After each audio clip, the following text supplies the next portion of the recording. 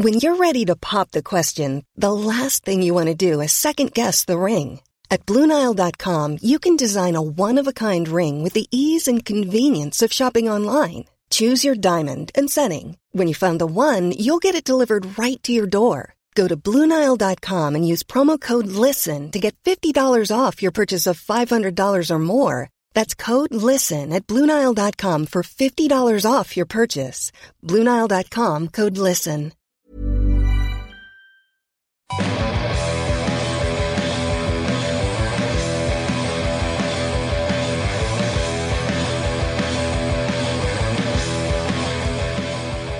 We play Everton then to have the biggest game of the season to try and win that and then go above Newcastle and then see what happens in the last game. So we've got to try and, by the time the last game comes round, be however many points or even goal difference better than Newcastle when we go into the last game, because then our destiny is in our own hands. Welcome along to the Wise Men Say podcast. That's how Sam Allardyce sees the situation. He thinks we need to be ahead of Newcastle when we go into that last game. I'm joined by Gareth Barker and Rory Fallow. A little bit out of my comfort zone because I've been shoved to the other side of the studio, which means I can't see monitor or anything. It just feels weird. You don't need it though, do you? Hey? You don't need to see the monitor. I know, but it just doesn't feel right. You're versatile. You can play in any position. Really? He isn't, is he? He can't. I'm not. I'm complaining about it. Yeah. It's like one of those sulky strikers when they get put out on the wing. Like Jermaine Defoe? Yeah. And then all the fans say, he's getting paid $70,000 a week. He should just play while he's telt. You get paid $70,000 a week for this, like? Did no one tell you? Oh, sorry. No. I'm only getting 10. He didn't tell me. No. Right. Anyway, like what Allardyce is saying there, do we think that's fair? It might not be. Obviously that's the ideal situation. It might not be. That might not be the case at all. We're just going to have to go with what we're given. But ideally, you would prefer to have your noses in front, wouldn't you, by the last game? Certainly. Definitely. And you would have taken it when Allardyce came in as well. And you would have taken even being this situation that we're in now seems awful. But if you were offered with 3 games left, you're 18th, but you're only a point behind. Still very much in your own hands. Yeah, I mean, your hopes and fears sort of get magnified as the season draws to a close, because before the game I was speaking to somebody about 10 minutes before kick-off and they said how do you think the results will go today, and I said I think Newcastle will win, I think Sunderland will draw, but I was quite okay about that at the time, and then when that actually happened I was panicking a little bit, even though that's kind of what I thought would happen. And Norwich lost as well, which is important because you can't forget that Norwich. I know they're getting written off. I think it's just because it's Sunderland against Newcastle, isn't it? So there is that a bit more. Yeah, I think people have got a lot of heavy focus on that, but Norwich could easily beat Everton and Watford and get 6 points. Of course, it could. So they might get something at home against Man United. We did. So we're saying the same about Everton and Watford ourselves, aren't we? Yeah, we could easily beat Everton and Watford, so there's no reason they exactly. can't. So you got to be careful on that front. I mean, Newcastle are in danger on 2 fronts as Sunderland are. So it's going to be you'd think you'd get used to the struggles every season and the tension and really in the last couple of years I'm still more composed than I am in recent seasons. But we've managed to get the final game being safe this time. No, it's highly unlikely that's going to happen, and with Newcastle being in the mix as well, I think makes it a little worse. Like 2009 all over again. It's going to be the worst. I think even in 2009 though we had Hull and Newcastle quite a big advantage. Yeah, but similar sort of feeling we needed we needed. I mean, and Hull had Man United, didn't they? Hull had Man United, and they were 2-0 down in about 25 minutes. Both had a better results, wouldn't they? Yeah. Which was unlikely. So it was relatively, it was one of those lots of ifs have to occur in order to get relegated. But this time it really is going to be a case of Sunderland are going to have to keep themselves up. Yeah. Which you go to the game, you look at the game on Saturday, and we've kept on talking about this. When's the last time we didn't turn up? I'd argue we did turn up in the game. We competed in the game. It's just the quality that was shown on the ball wasn't there, and that was a frustrating thing. I mean, Stoke actually, to be fair to them, give as good as they got and did battle, and that reaction we were all wary of. Yeah, and they did fight, and it was credit to Sunderland really for staying in the game, because you've got to stay in the game. And we didn't really give them a lot, did we? Didn't give them a lot of chances. I mean, I haven't seen any of it, so you'll have to talk me through it, apart from Match of the Day, like obviously the highlights and stuff, which is interesting because we always talk about the impact of highlight programmes such as Match of the Day. I don't mean to say some players we label as Match of the Day players and all that. And obviously when I looked on Twitter and I was texting you and stuff after the game and asking how we played, and the general consensus was we didn't play very well at all. Yet if you watch Match of the Day, it looked like we done all right. And we even got a rough deal out of it with a penalty. I mean, I didn't even realise we should have had a penalty in the first half. But that was an absolute blatant handball. I mean, Newcastle obviously got theirs against them. It was worse the Stoke one because there was no one really near him and he just stuck his arm clearer, I suppose, if you could say that. Yeah, and hard for the ref to spot, and really there was the one at St James nobody's seen in the stadium, and it was only when you looked at the replay nobody saw it at all. And obviously you've got the push on Kabul for the. Was that a foul? I think it probably was a foul, wasn't it? He's taking the ride on his back, and so you can't really do that. You can't put your hands on somebody's back. Part in that? He missed the ball. I don't know what he did there. He spun around like a little headless the pair of them, though. I think he just misread the bounce, didn't he? Lost all his bearings. But he nearly got the block on the strike, but he just missed the ball. We were getting murdered in the air for a lot of the game, though. If you look at the first half, their focus was and it's simple, but get balls up to crouch. They had that one where Arnautovic nearly got his toe on it, and Minone did well to save it. And I think on like the aerial battles, they won literally double. You're going to, aren't you? It's the thing. It's a second ball you got to defend in that situation. And for the goal, we didn't defend the second ball, even though Crouch did gain an advantage by. But usually them two have been a lot better in the end. Of being getting the better of other players. Like definitely. But it's unfortunately it's the poorest game them two have had. You could argue Kone's poorest game since he's arrived. So if we talk about someone not showing up for games, then can we hopefully draw a line under that and say we got a point out of the one we?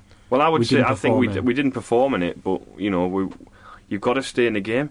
Like that's the thing. Like how many times we've seen, so when we haven't turned up and we've played badly and we get beat 2-3, and it's you've done. Early in the season we saw that. On many occasions. Bournemouth, Man United, where we've given goals away at stupid times in the game, recovered. And you haven't recovered, no. But we don't collapse now, do we? If it's 0-0 or 1-0 and you're not playing well, there's a chance you might get one chance and take it, or a couple. If you get one with 10 minutes to go and you 1-1, then you're probably likely to be in the exactly what we said on the penalty. Like we're saying, if we just had 5-10 more minutes now, we could have pushed forward because we wouldn't have sat back. Allardyce was saying before the game how we did have to go there and try and win the game, and we'd have had a bit of momentum behind us. We'd been forcing things before. Defoe had that one just over the bar where he cut inside, that one where he did a few keepy ups and put it over. Just couldn't get over the ball, could he? Yeah, like there was a few things that just kind of didn't go our way, like as the game went on. How were people when Defoe stepped up to take the penalty? Because I gave you Barini was off, wasn't he? I just hate penalties anyway, no matter who steps up. You sort of wonder who's going to take this, and it was a bit. I mean, I'm not going to. It was very weird for me, sort of, the experience of when Sunderland had a penalty because of where I was and stuff. But at the time, were you worried? Or you're naturally worried anyway, aren't you? Yeah, no more than usual, I would say. It's like one of those things. I think Barini gives you a little bit of some security. We had some good penalty takers in recent times. Gomez, Gardner. And I thought if it wasn't going to be Defoe, it might have been Larson. Larson missed the last one, didn't he? But just because he has been a penalty taker for us and for Birmingham as well. But I don't think there's anyone else who was still on the pitch who you would have trusted. Well, he's a striker, isn't he? So you expect him to take it, but he's like we're going to give it a doy way. But like we saw with Kevin Phillips, striker, yes, but not the greatest penalty taker. And I think Defoe's probably got a similar. They were saying he's not got the best record before he stepped up, so that's what I would have been worried about. It's not like I would have known that, but I can't. He's not somebody who stands out to you, is he? As being like a penalty taker. I don't think I can really remember him. I was trying to think, did he ever take them for Spurs when he stepped up? I remember scoring one for Portsmouth against us. Yeah, he played them in the away game. I think it was Juve gave a penalty away in the last minute. No, I'm thinking of a different one. When we played them away at Fratton Park in the first season back up under Keegan. Yeah. Got beat 1-0 and he scored it. Yeah, I was that kid. Aye, but frustrating that we just didn't.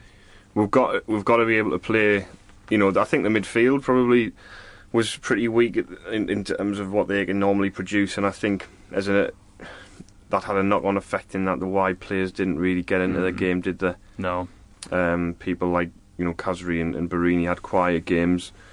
Worked hard though. I mean, you can't knock that outside of the game. It's just it was just disappointing, and then obviously watching the game of Newcastle go in front. I didn't know they missed a penalty until I didn't realise until a few minutes later. Till the end of the game. I had a look and it said like Kabay missed a penalty. And I was like, right, okay.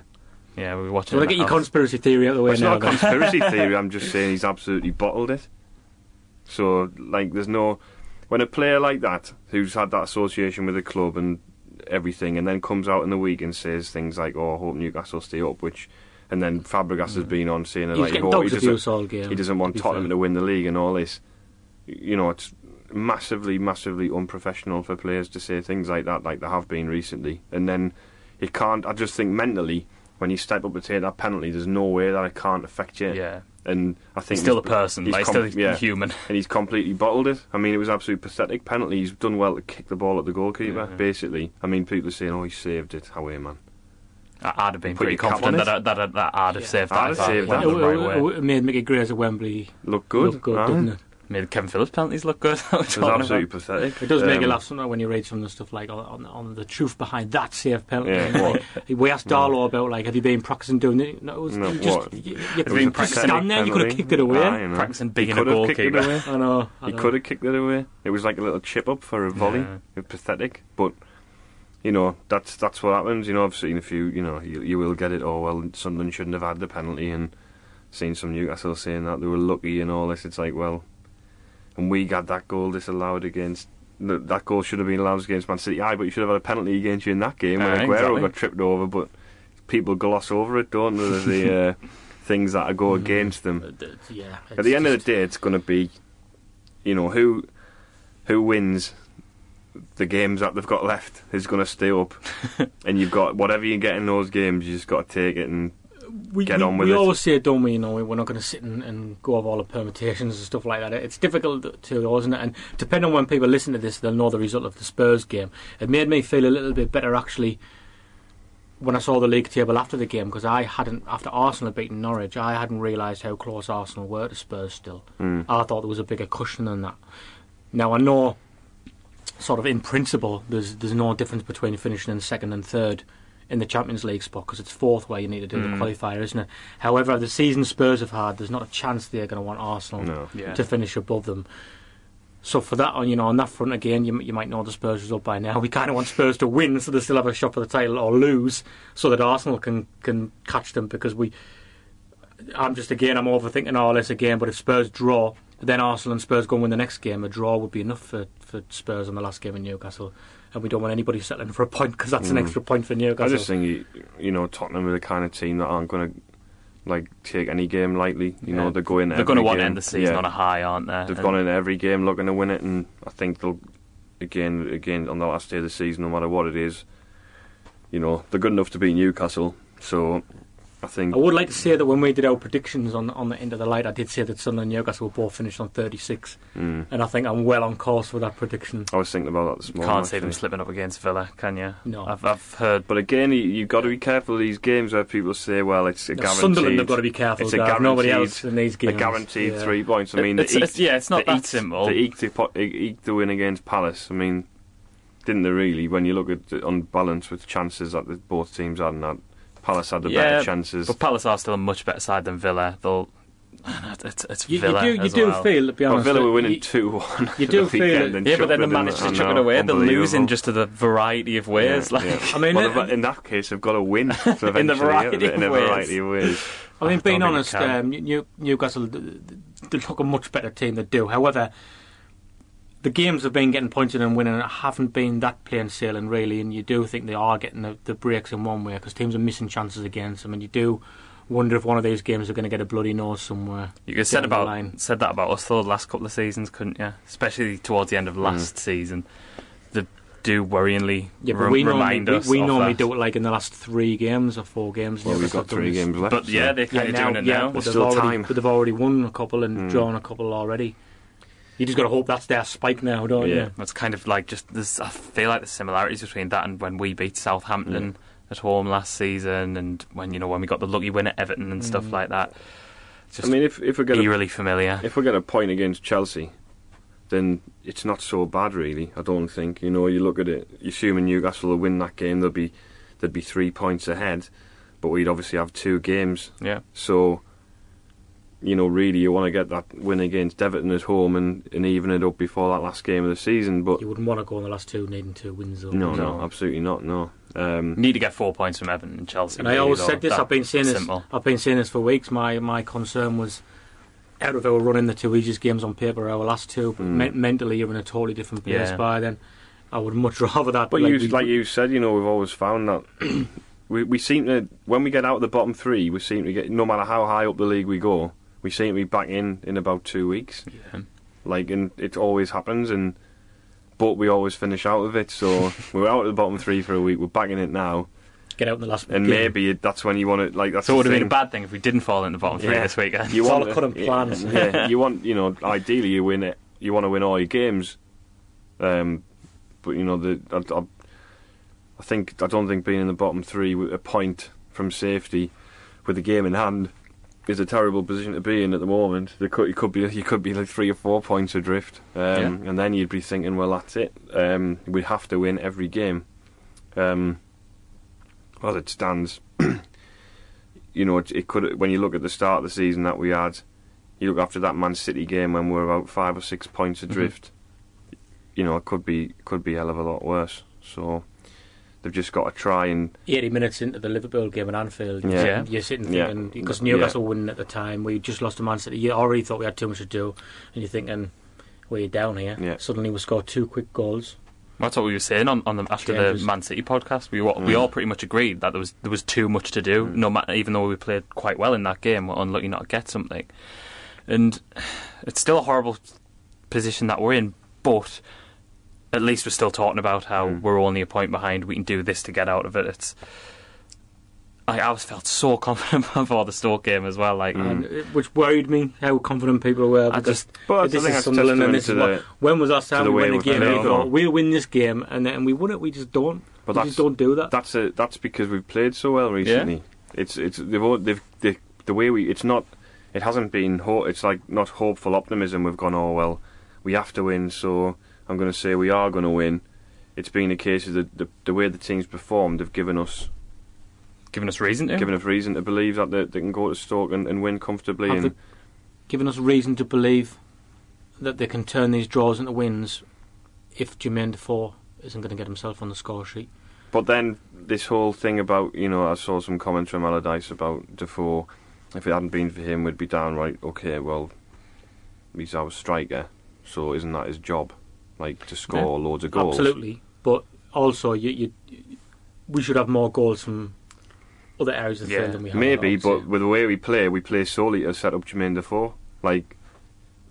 Trying to get him in behind all the time. That's the way we play. True, so there's a reason. But you do sort of wish that one of your midfielders or one of the wide players could maybe get the ball 20 yards out and test the keeper more than. Brings out the argument again of the 3 central midfielders as well, doesn't it? Who they do make a contribution at the other end of the pitch. But if you can get through games and nick 1-0, 2-1 wins, and Defoe's got the vast majority of goals, then it's worked, doesn't it? So people love Leicester for Jamie Vardy doing that as well. So it doesn't, to me, I mean, we've criticised Defoe a long time ago in here for a variety of reasons, but this season obviously he's got the Player of the Year, and it can't read. It's difficult to argue with that. I guess Mvia would be the other one, probably because he went off the boil a little bit after Christmas, and Defoe scored so many goals, and he's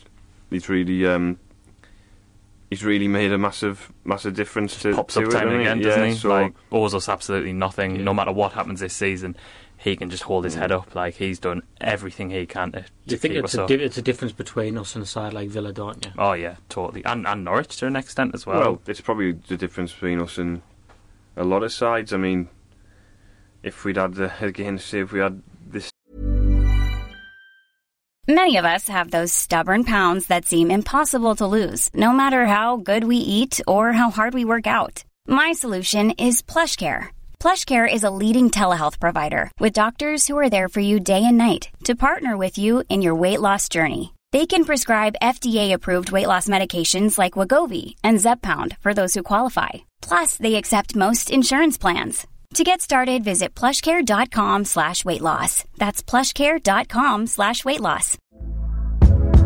Hey there, it's Michelle Norris. I'm host of a podcast called Your Mama's Kitchen. When I travel, I'm usually looking for a way to find a taste of home when I'm not at home. And one of the things I love to do when I am at home is entertain. And Airbnb allows me to do that. When I was in California recently, I rented a house that had a great kitchen. And when we were sitting around the table, we're all thinking, we're in someone else's house. Someone could be in all of our homes as well. If you have a home, but you're not always at home, you have an Airbnb. Your home might be worth more than you think. Find out how much at airbnb.com/host. Team from the summer, where would we be? We were that far away? Or just a few points, do we think? But it's interesting when you look at... There's been points in the season when Bournemouth and Swansea have been like 1 point ahead of us, and they're miles away from us now. But you wouldn't have capitulated away to Bournemouth or at home to Norwich and stuff like that. Or even the Man United game where we went and got beat 3-0. Like, at that time, when people still are getting points off Man United, you look at when we played them at home, the difference there. I mean, they could have got 0-0 out of that. They had a little... we played Man United, I remember, at a time when they were having a little positive spell, and I think they might have even gone second after beating us, or...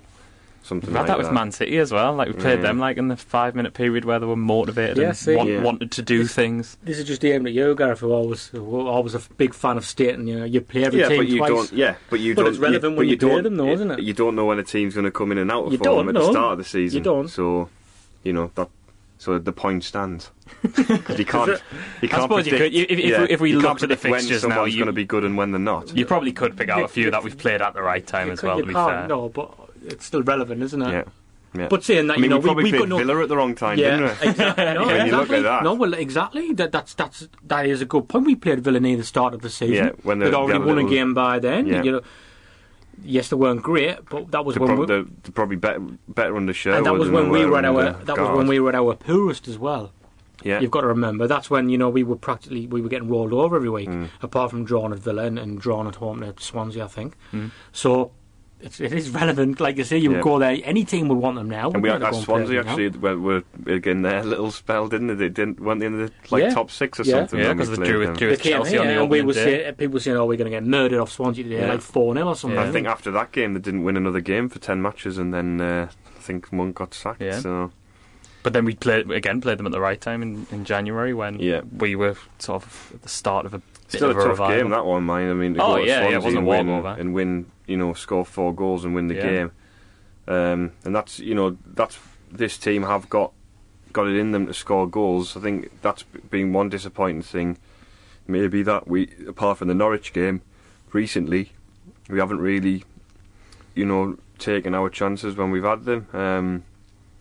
And like you say, you'd probably like a few more goals from Kazri and from Barini, definitely. Not so much from the centre of midfield, because the fullbacks chip in, don't they? Yeah. Well, Van Arnold. I mean, he's probably due, isn't he? He was trying a couple, wasn't he? Yeah. That one way he should have played Kazri in the first half. I think he was right to take the shot on, but if he'd struck it clean, but he just topped didn't catch it well. Yeah, but if he'd struck it well, I haven't got a problem with that. I mean, if he puts Kazri in, he goes quite wide, but he's running bearing down on goal, and I think it was fair enough to have a strike. He's more lucky with that one that he had where Defoe tried to get his toe on it, I thought. And on another day that could have easily gone off Defoe and gone in.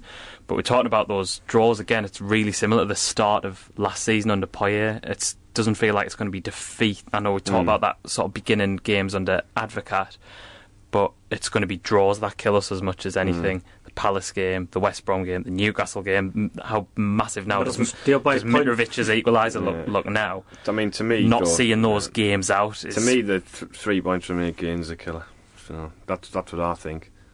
You can't give teams an 8-game head start every season. But and the other one has been a factor that we haven't killed off games that we should have. The West Brom game, especially in recent times. I agree to an extent. I think certainly the Newcastle game, the Southampton game, I think the West Brom game is one of those that happens from time to time. It was unlucky, but you still should have got the win from it. I can remember a couple of times in the Premier League we've got Arsenal and drawn 0-0. Yeah. It's been like that for us. Liverpool, in match show game. Yeah. So that does happen. But we've lost games like that before. Where remember Blackpool, where I think we had about 35 shots and got beat 2-0 in the last 10 minutes. Good game that though. I kind of look back on that one quite fondly.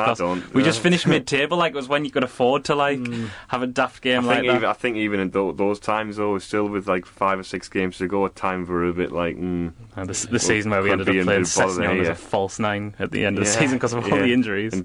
Well, we lost Jan, didn't we, against Wigan, and I think we won. Was it 1-1, and then we won 3-4-1,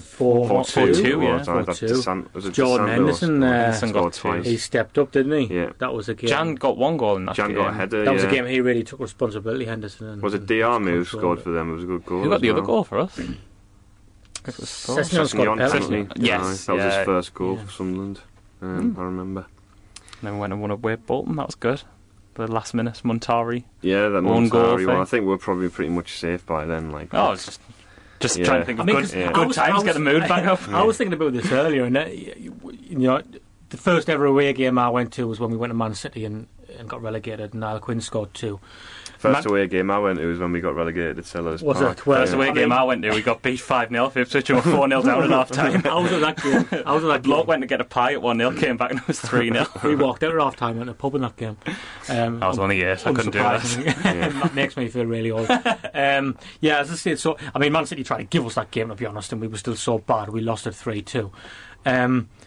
And then obviously the one you've just mentioned, Gareth, where was the next time we were up in the Premier League after that, and we needed a win on the last game to stay up. And I was thinking, yes, we've become sort of like used to these relegation battles and come out the right side of it now, but we've never went to the last game of the season needing a win and winning and staying up. We still haven't done that, and that's what it could be. And that's there's not many things, though. We're probably lucky in that. It's Watford away, because if there's a team you probably want to play, that's about Man City all those years ago, about Wimbledon all those years ago. Wimbledon again. Wimbledon tried to let us win that game. I remember them laughing at one point when we couldn't score. The players were seemed to be walking about joking with themselves. Really? What I remember about that game was that right before the kick-off, some lass ran on. Naked. That happened in every game, didn't it? It was some organised thing, wasn't it? Yeah. I went and gave Dean Holdsworth a couple. This is what I'm worried about. Spurs just done us over that game. They played loads of youth players against Coventry. And then obviously Coventry kicked off the second half, 15 minutes as well. So we don't want that to happen against Spurs. The last game. You go there and put all the kids in, not bothered. Well, look at it, and then you see interesting in that way. I mean, we went down that season. Coventry stayed up, and then we got back up. Coventry went down, and then they went back down through the divisions. So I think there was an interesting statistic about Coventry, they're the only team not to finish in the top 6 of any division for the last the 70s or something, isn't it? 60s or 70s, yeah. That is quite been in the top 5 for that long. But when we went down at that time, we kept a bit of a squad together, didn't we? And that's the thing that wasn't it Rochdale who were never out of the bottom division for 20 years or something. I can't remember. I think they got promoted recently, and it was the first time in 20 odd years. They were just in the bottom, didn't get relegated, didn't get promoted. Imagine that. Neither playoffs this season as well. Mid-table mediocrity, but in the bottom bottom league. Don't know how good we've got it sometimes, do we? Indeed. Well, I think I'm composed this time, to be honest, because of should the worst happen next season, as long as we keep the manager, it's the most comfortable I would feel with relegation, if I'm being honest. You don't want to think about it, and you hope we're going to get out of it, but it wouldn't cut me up, I think. It's an interesting one, isn't it? Because generally, we did, we've talked about this before in previous seasons, where we've got promoted, relegated, a bit of a yo-yo club or whatever, sort of in the late 80s, even though we went down to Division 3, got promoted, relegated, promoted to the First Division, relegated. 80s, we would, but a bit of a yo-yo team, really, for probably, you'd probably see over the course of 20 years. Probably, generation, really. Yeah. Both North East clubs, really. And then we got promoted under Keane, and we've been in the Premier League ever since. Now, generationally, there's going to be people who started supporting Sunderland when they were probably 7, 8, 9 years old, and they're going to be 18 now, and they're only ever going to know Sunderland is a Premier League team. Which blows your head for somebody our age, because it just wasn't like that when we were younger. It still feels as though we're a yo-yo club now. Because when we were going through school, that's what it would be, up or down, up or down. He's so used to seeing us in the first division. Well, my first season ticket was the 19-point season, and then the 15-point season follows that. So you do haven't experienced loads of that division. Oh no! And then also on top of that, there's a generation of people who missed out on Quinn and Phillips and. I only started regularly going to games at the tail end of that, so like 2000, 2001. So I guess we were lucky in a way that we got to see in modern times probably the best Sunderland team that we've had. So and around that, obviously we got to move into the excitement around moving into the new stadium and all that. Even though some people still pine for Roker Park, understandably, but when we moved grounds, it was like everyone couldn't wait. It was fantastic. It was just a fantastic time. And people rewrite history a little bit with that, don't they? It was a fantastic time, and now, the big frustration is we're being in the Premier League for 9 years. I mean, we haven't kicked on. I mean, I remember QPR being in the Premier League, the First Division, for like 10, 11 years. Didn't get relegated, but did just nothing. Just finished like mid-table, and. You look at Sunderland and we haven't even managed to achieve that. I mean, we've probably spent... I'm trying to think of a season we had that was comfortable when we came back up, where we haven't needed to win... where we haven't been safe with like 3 or 4 games. Yeah, maybe. The 2 full seasons. Even the 10th place season, we were like 15th. Yeah, that was a bit weird. But the season before that... You never thought we were going to go down in those 2. The season before that, I think we finished 13th and we were quite comfortable all season. We had a bit of a winless That was run, when we had a good... That was when we probably the last good transfer window before this one, when he brought in Catamol and Bent. And obviously under O'Neill, we had a bad start, but he came in and really... we had a great spell, and we were comfortable. By April, really. So we still had a difficult start and had to make a change managerially. So after spending a lot of money and bringing in a lot of players in the window, and on top of that, he was the first manager we'd appointed in the summer. I think in a long time, because all the manager before Keane, after Keane it would have been, wouldn't it? Because he was appointed no, he wasn't. He was appointed mid-season. In the summer, we approached him seasonally. In the summer. We approached him in the summer, but of course he didn't start the season with Sunderland. So I think Bruce was the only one in recent times who came in the summer. Advocat technically, kind of. We're talking about laws as a Sunderland fan. Now, obviously, we were in the 3rd division, and I did go to a couple of games. I can't really remember them, so I remember getting. Did you go and get your photo taken with a trophy? Yes, I did as well. Yes. I wonder if that's... I've got one with the one in '96 as well. Was it at Bins or something? Bins in town. I've got one from... No, it was at the old club shop in... Well, they used to have open days and everything, didn't they? The young players used to play the old players and 5-side games. We're talking about the loads of Sunderland fans, certainly like in adult life. You mentioned before Keane came, then he turned us down, didn't he? And Quinn came in and says, I'll get us a good manager, and we got off to the worst start. We were bottom of the league. And then I remember watching on the news that Kevin Phillips had turned us down to go to West Brom. And then on the same night we went and lost at Bury, who were bottom of the league, of the bottom division. Worst team in the country. And I remember, I think I was walking about the Metro Centre at the time when I heard about the Bury score coming in, and that was the kind of lowest I've ever felt. I was just thinking, I don't know where we are going to go from here, because everybody thought we were going to fall through divisions. Phillips had just turned us down, he wouldn't come back, and I was just devastated. But even then, Quinn would rally everyone together, didn't he? Yeah, but it wasn't he came out after the Bury game and said, don't worry, we're going to get a world-class manager, he said. Which again, he was stretching the truth slightly.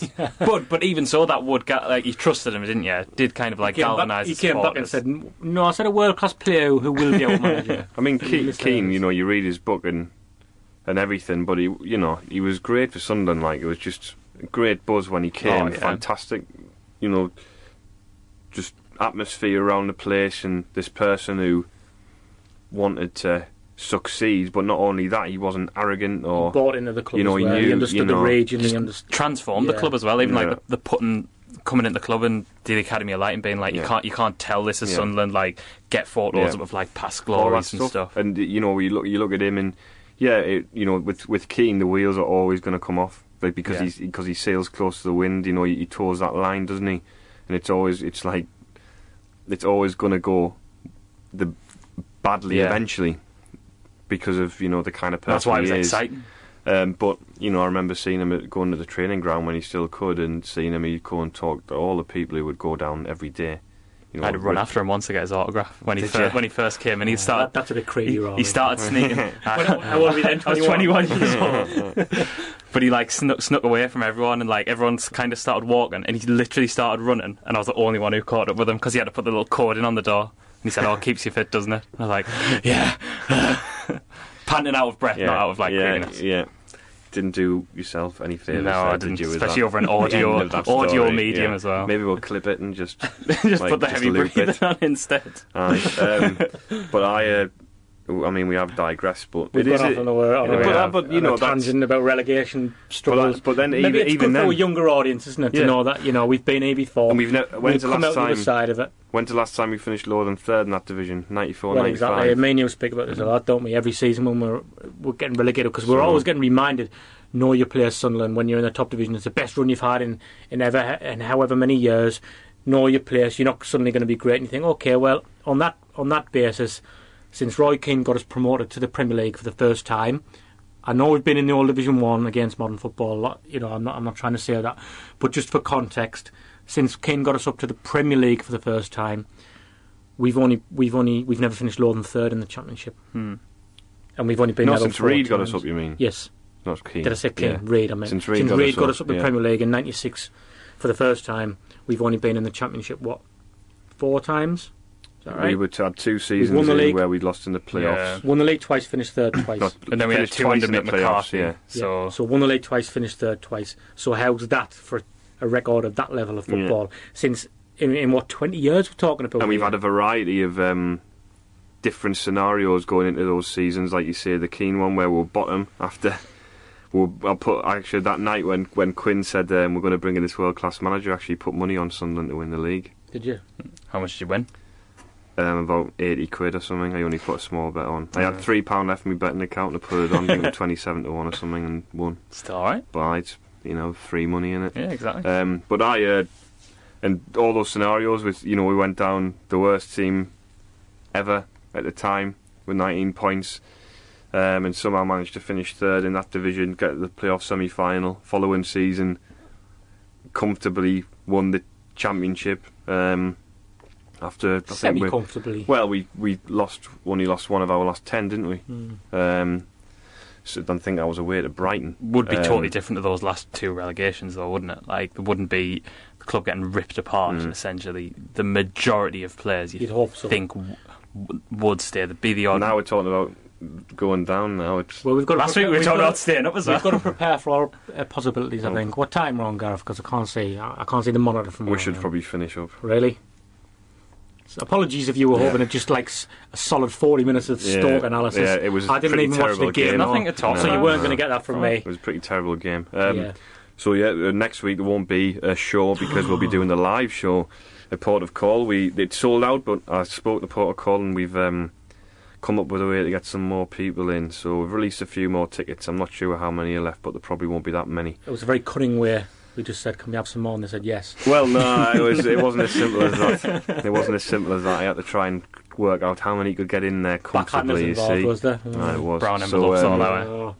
So yeah, that's Port of Call on Monday next week, the 9th, about 7ish start. You can get your tickets come and have a pint with us online, as well. Come and buy us a pint. Yeah, yes. You can giving us £5. You can get your tickets from a Love Spring online shop, or if you go on our website or on Twitter, we'll be plugging it, so you'll be able to find the ticket link there. Julio, Proctor, Nick Barnes should be quite good, and also the London one. It's pretty much there. We're pretty much there in terms of organisation, so that's pretty exciting. So if you're down south, then keep an eye out for that one. But we're pretty sure it's going to be the 30th of July, which is Saturday night. So get that in your diary. And we think it's going to be at a place called the Southwark Brewery at Tower Bridge.